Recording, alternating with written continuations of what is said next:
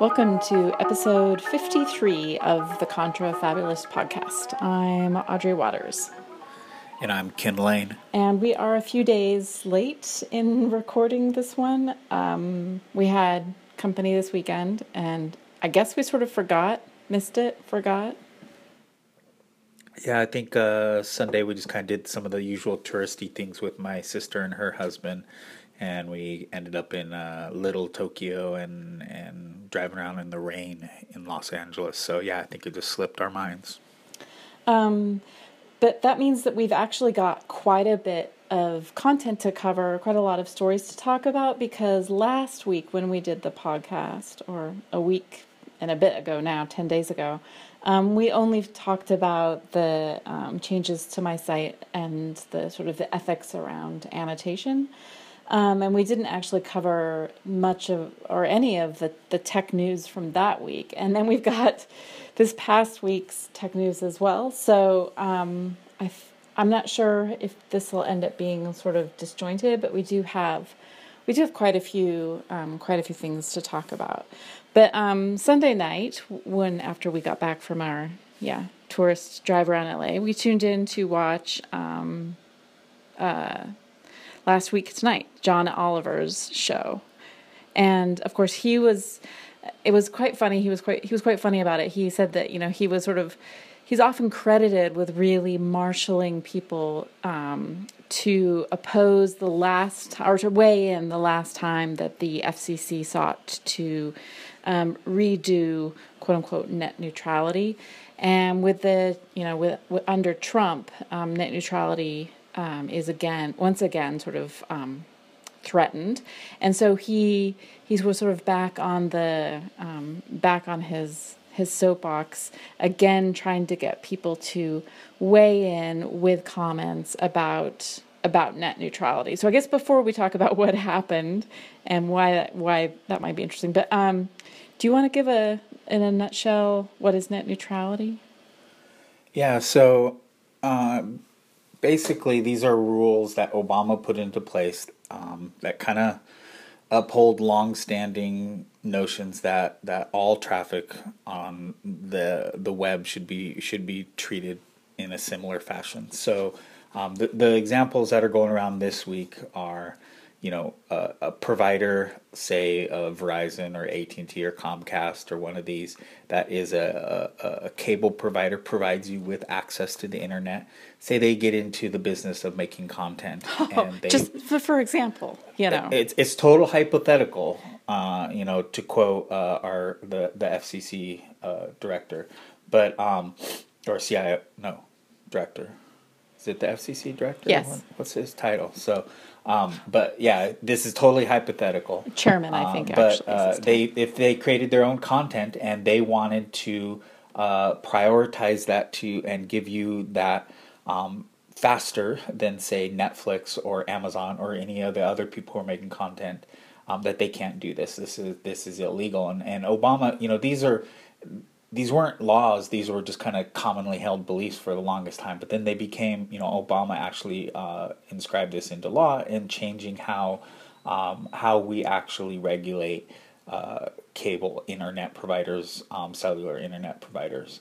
And so what the current administration wants to do is roll this back. And in their real, as the conservatives and GOP is very good at, they kind of flip this stuff on its head and make it seem like, well, these laws or regulations, and they're slowing innovation and making it harder for small businesses to actually make money and compete. They are really good at twisting things around.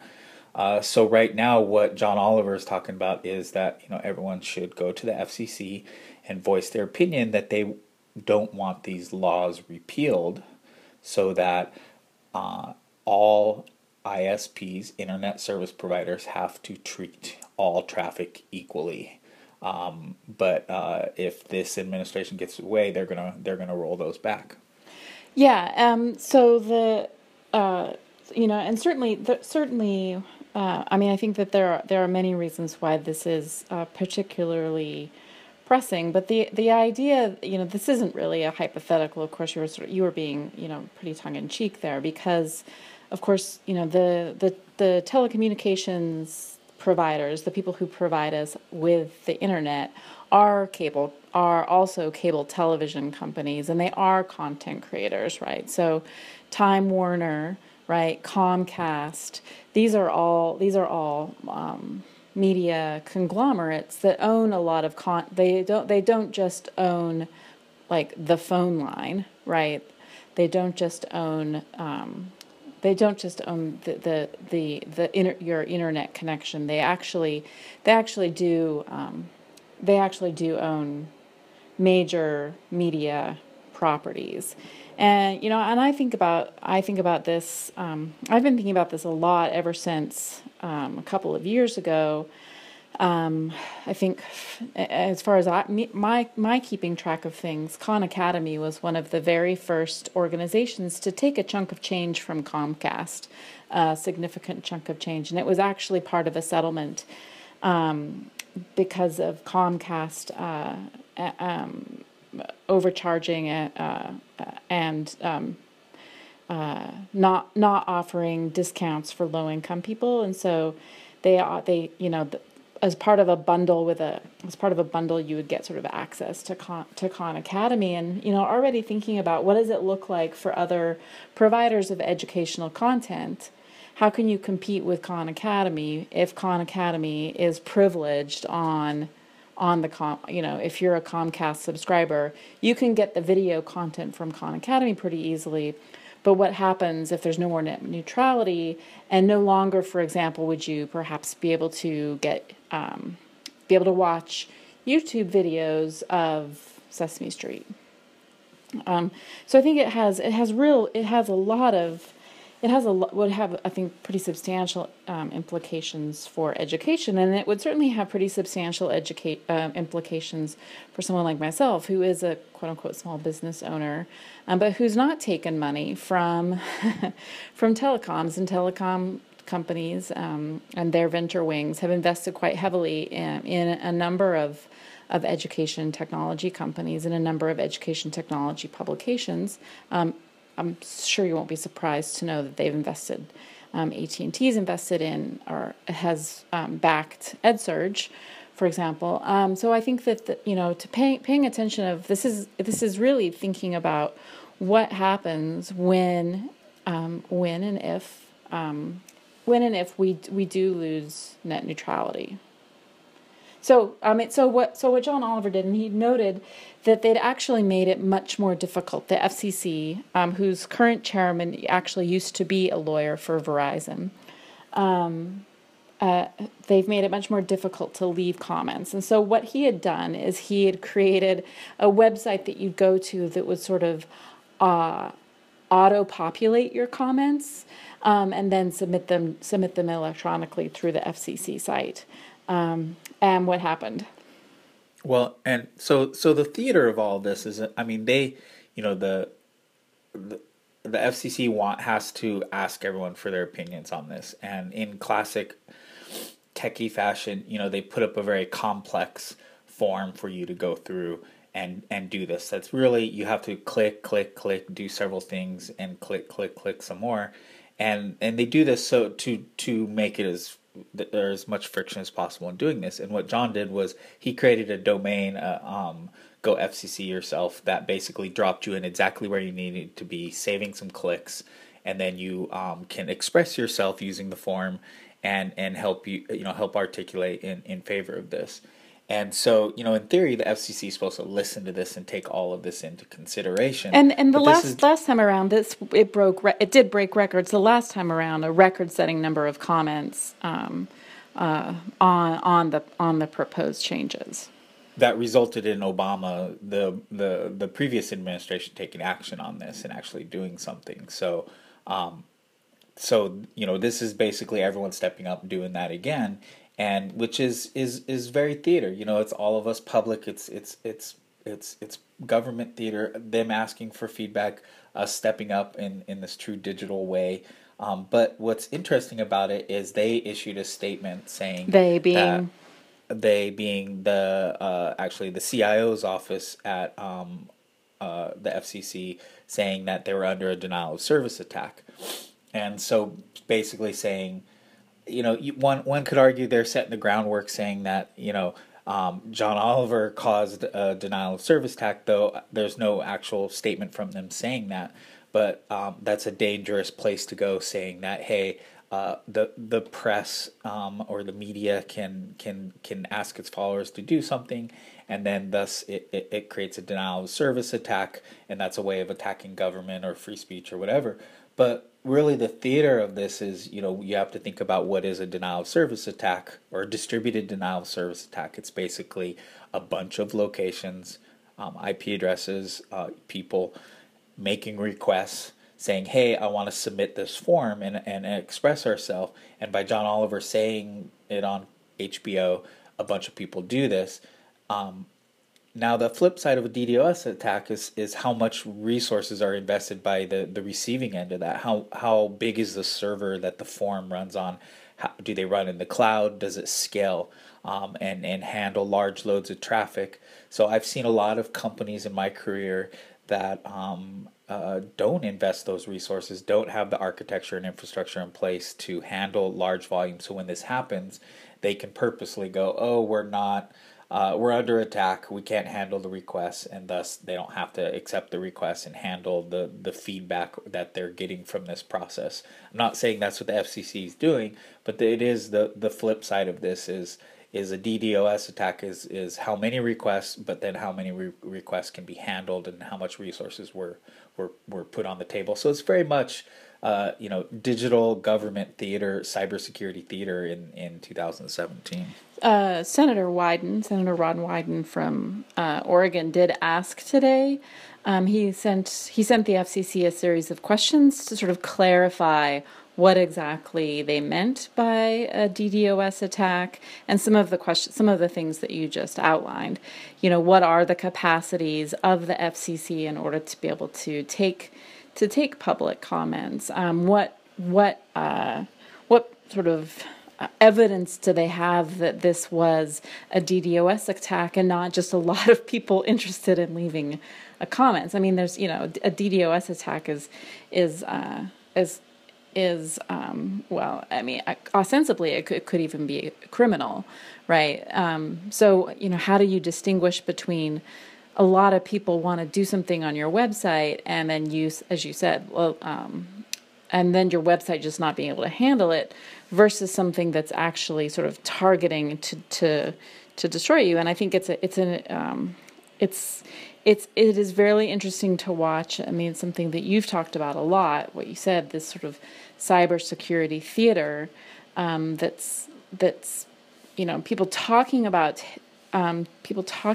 these sorts of digital threats in ways that further their particular narrative, and then all the while I think we're all quite vulnerable to other kinds of actual sort of attacks.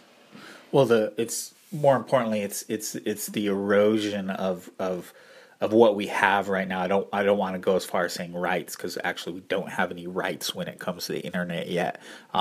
That's a road we should be going down. But right now, they're using this cybersecurity theater in the context of net neutrality, which I want to say, just previously these discussions were about privacy and them selling your data at this level, which is a whole nother kind of skit or act in this whole what seems from this administration is just continued cybersecurity theater when it comes to the election, when it comes to fake news, when it comes to all of this. So for them to invoke a DDoS attack is definitely, I think, smoke and mirrors and cover fire for this continued erosion of our of what we have right now as far as fair play on when it comes to the network pipes that give us our internet and our mobile devices. And I want to say though that this is net neutrality is already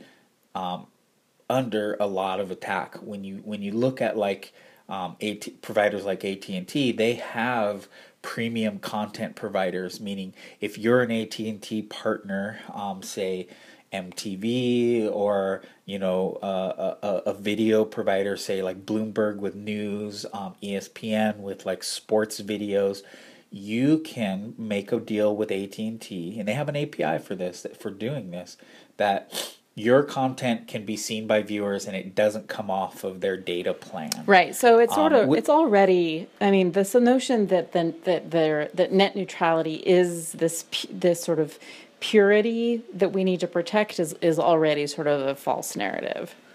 Yeah, and I'm not saying that, screw it, we should just throw up our hands. Hey, I didn't cuss there. I almost wanted to. And say net neutrality is dead. I'm not saying that. We should definitely fight at every angle for it. But they're already finding creative, innovative, and disruptive ways for attacking net neutrality, and it's being suffocated in a lot of ways. We need to just ensure that these pipes stay transparent and open, and how how they're selling our data, how they're prioritizing content that gets delivered to us, all these things, these kind of shady things that are happening at the network level right now. Well, I think perhaps we'll come, I don't know if this is a segue to a different story to talk about next, but I think that one of the things I think that to keep in mind when I hear this is that, the way in which the Obama administration's FCC and Ajit Pai was on, he was a Republican appointed member of the FCC, so he's not new. He's just now the chairman. Under Obama, Tom Wheeler was the chairman, a Democrat. But anyway, but the way in which the internet service providers are regulated as common carriers, which gives, or they're designated as common carriers, which gives the FCC far more regulatory oversight in what happens, right? And so there are a lot of, I think, debates right now thinking about not just internet service providers, but what does it look like to be a technology company, and to be a technology provider, and what is it to be a media company? And I think about this in terms of Facebook, which really insists that it's a technology company and not a media company, and yet does all sorts of things that are absolutely media company oriented, right? And so thinking about what are the sort of regulatory oversight that happens to media companies. What can what can and can't you do? What can and can't you broadcast? What are you or are you not responsible for in terms of profanity, for example, if you're a media company? And what are you not responsible for when you're a technology company? And so this isn't the story I thought we'd talk about next, but this past week, or maybe it was the week before, Facebook has been under a lot of pressure, no surprise, because Facebook Live is a really bad idea. Facebook Live is a terrible idea. And this allows anybody to become a broadcaster, if you will, to be able to broadcast live content, live video, live streaming video content through a Facebook app onto Facebook.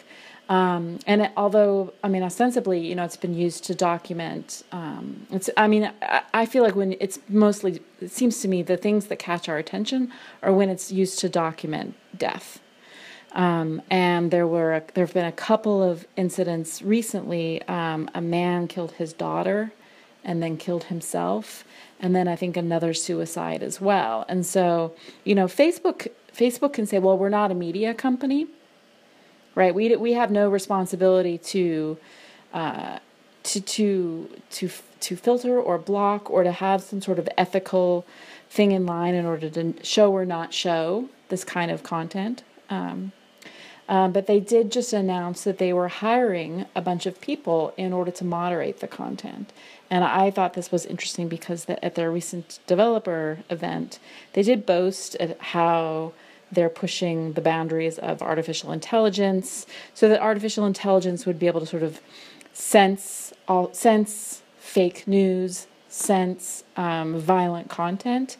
But Facebook is actually hiring 3,000 people to expand its content moderation force. Well, I mean, it's fascinating to watch Facebook twist and contort when this comes to the algorithm and the news content and curation. You remember how back when they fired all the people and we're going to go strictly with machine learning for this, and then now with video, hey, machine learning is the solution to everything, but hey, we're going to have to actually hire 3,000 people, and we have to make a mention of the kind of Amazon Mechanical Turk actual kind of notion of this. This isn't like 3,000 family wage living jobs in the United States. Right. You aren't working in Palo Minnesota. Alto. Yeah. Well, yeah, these 3,000 people are not living in Palo Alto, guarantee. They're somewhere else in the world, and they're people who are They're in the Philippines. What's that? They're in the Philippines. Yeah, they're in the Philippines. So there's a growing number of people that are inside these algorithms in a kind of mechanical Turk way that are actually doing a lot of the button pushing and clicking and validation and verification that algorithms are being promised to be good at, but in reality they actually fall way short when it comes to images, object recognition in images, in video, and being able to see patterns in news, where it just really shows that we're going to need this continued human presence at this front line in helping make these decisions. I mean, and I think about how the emotional toll, the emotional toll. If you talk to journalists who report from war zones, for example, they talk about the trauma, the PTSD of seeing violence and seeing death and experiencing war, and reporting on it.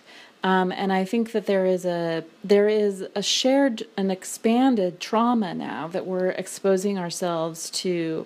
Really, snuff videos, often of young black men dying at the hands of police officers. I mean, the way in which the black body is on display in these videos is horrific, and it's so traumatic.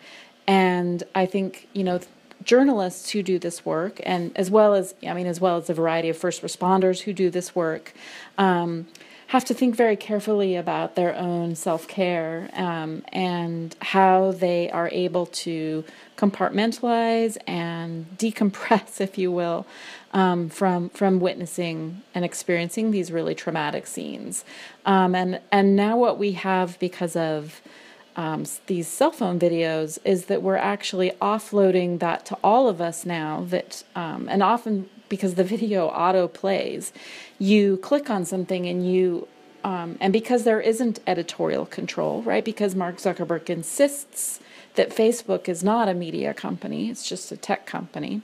There's no editorial control on this. There's no caution there's no blurring out of things. But this decision now is offloading the trauma to low-wage workers in the global South, right? And so, I think that this is such traumatic content because these are people who are looking at videos that have been flagged for a variety of reasons. And so this is at its most graphic. This is murder. These are beheadings. These are self-harm. This is porn. This is child porn. This is killing animals. This is really shitty stuff that we are offloading now onto low-wage workers, often in the Philippines. And I think, all to sort of further this notion that to insist that Facebook has no responsibility of being of editorial control. Well, I think we are, ironically, Facebook has, Mark Zuckerberg is known for saying, move fast and break things, and I think we underestimate the damage of real time. And I talked about this many times coming out of the woods last summer about the constant assault of technology. And I really think we really we shouldn't be investing so much in real time always being good. That sometimes slowing things down, adding that editorial layer, that content control, not having this constant bombardment of news, videos, images, just hitting us is always good. It's we need to maybe stop and think a little bit more about this, and I think it's going to end up being a partnership of algorithms and humans to ultimately figure this out. But I think we just need to get more honest about the damage that this does. I mean, when I was going through the fake news stuff over the holidays, I had to walk away from that work because I just couldn't stand reading all the things that the alt-right and the conservatives in this country were creating and putting out there, but then amplifying and automating and bot distributing in a way that is just, no wonder these people are so afraid and so scared, because the things that they're inundated in this real-time way are just scared the crap out of me. So I think we need to kind of step back and look at that. And I think in addition to really investing too much in real time, we're underestimating what humans can handle with this kind of stuff. And you talked about self-care and stuff, but I just don't think that the regular average Jane or Joe person online knows what's going on, what's happening to them, and I question that they don't really have a good grip on reality, especially in this opiate fueled world we find ourselves in. I worry about our well-being as a nation. Yeah, I mean, our mental health. Yeah, I think so. I mean, I think of, this is, thinking about how we think about our presence online. One of the things, I think I talked about it briefly, but I go through now and I delete my history. I delete anything older than 90 days on Facebook and Twitter. And just thinking about, for me, and going back through that process, and particularly the first time I did it, looking back at the things, the sort of anguish in my own anguish, watching the presidential election unfold. I think that there's so much personal trauma and then sort of global trauma that we are recording in online. And I'm not saying don't express yourself, but I'm not sure that we've sort of thought through what does it mean to have this sort of etched upon our profiles in this sort of semi-permanence because of the sort of digital record. So for me, it's quite refreshing to go through and delete things, and then also deleting email. There are these practices that I think we're being told that we should do. We're told that we should share. We're told that we should keep everything. We're told that storage is inconsequential now. You can store everything and keep everything. And I'm not sure that the human brain, when it comes to memory and trauma, has evolved. And I'm always cautious about biological explanations. But I mean.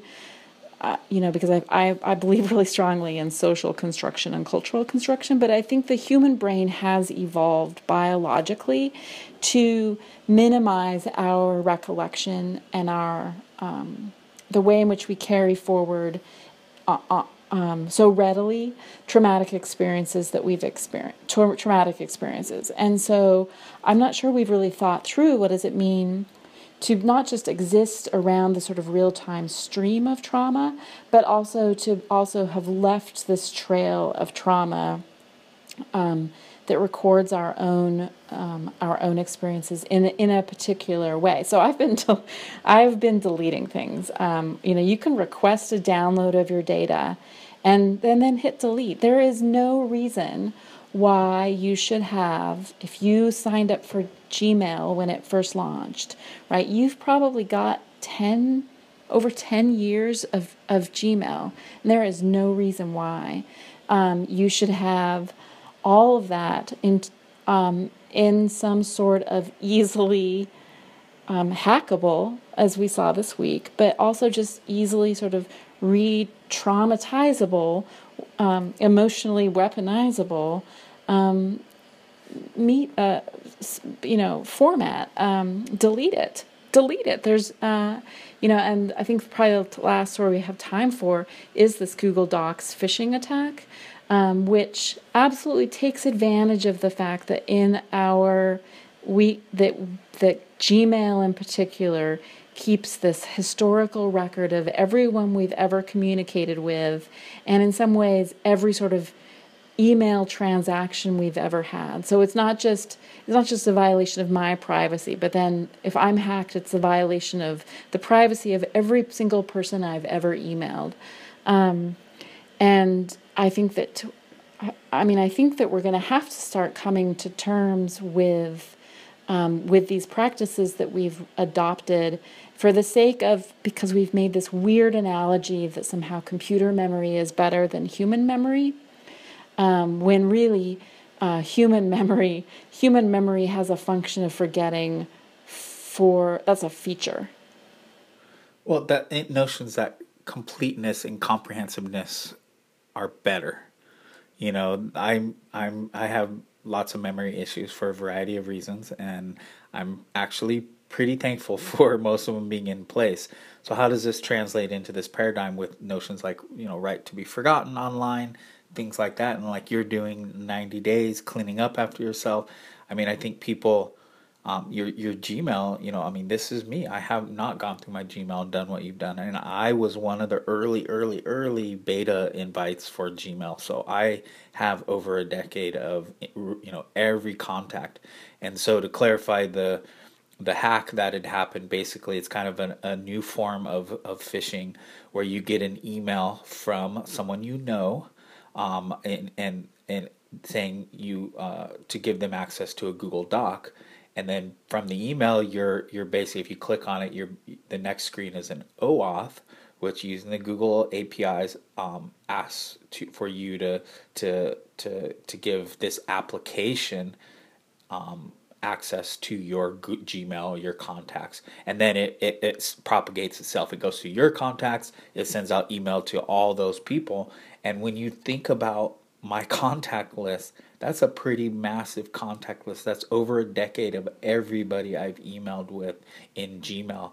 And then just in the context of that data being siphoned off, if they just, I'm not gonna I've kind of reached the top of where I'm going. I'm gonna keep doing API evangelist, but for someone who's like just in university, that's gonna become a congressperson or a senator or a potentially president down the road, that's pretty valuable leverage against that person as far as things they said, who they talked to, had random communications with. That's some pretty potentially damaging, privacy damaging stuff. Yeah, and I think that I think that it's perhaps in recent years people have become more thoughtful about the security risks with this. But I think of the number of times where you have, for example, in our case as freelance workers, this happens a lot where someone emails you a W-9 and asks, W-9, W-3, whatever, a tax form, asks you to fill out a tax form, right, with your social security number, right? Or you invoice somebody a bill and it's got your banking information.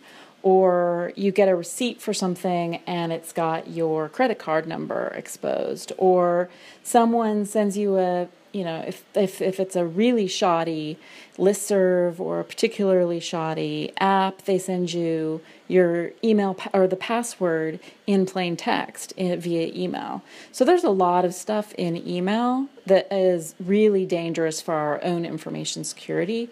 And hopefully people have got better recently about their security practices when using email, but I'm guessing that a lot of people who used Gmail back in 2005, for example, communicated this stuff over email all the time. And so it's not just a matter of, again, it's not just what I don't have anything to hide. It's that it's that really we have a history of practices in our email, and sort of poor information, poor security practices within our email that are incredibly vulnerable to these increasingly sophisticated phishing attacks. And unfortunately, just sort of bring this full circle, we have these companies are, I think, aware of these vulnerabilities, and really, much like the cybersecurity theater of the FCC saying that, suggesting that perhaps there was a DDoS attack on their site, I think that people have really have made it quite far, quite long, without being really completely honest about how these technologies work, and what's happening to our personal data, what's happening online. And I think we can see, we've got so many other stories. We didn't have a chance to talk about the Macron hack.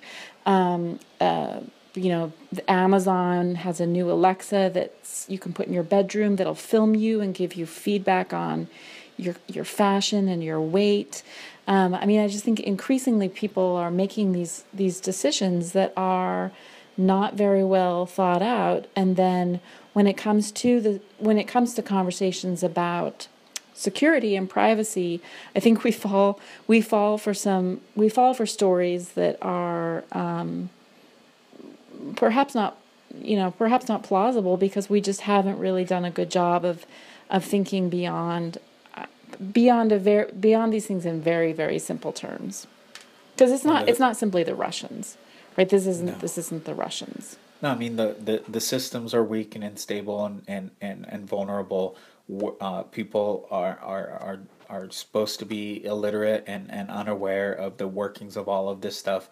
These systems are being replicated, scaled, moved forward, connected to every device, like you said, the Amazon devices in our room, without considering all of this. And the entire model is being designed to need and have this insatiable appetite for data. Machine learning, AI, cognitive, all these things need vast amounts of data. So the whole system is designed to get you to not clean up your data, to have all of this, everything about you in an accessible way, so that they can sell you something, push you something, and keep these things moving forward. So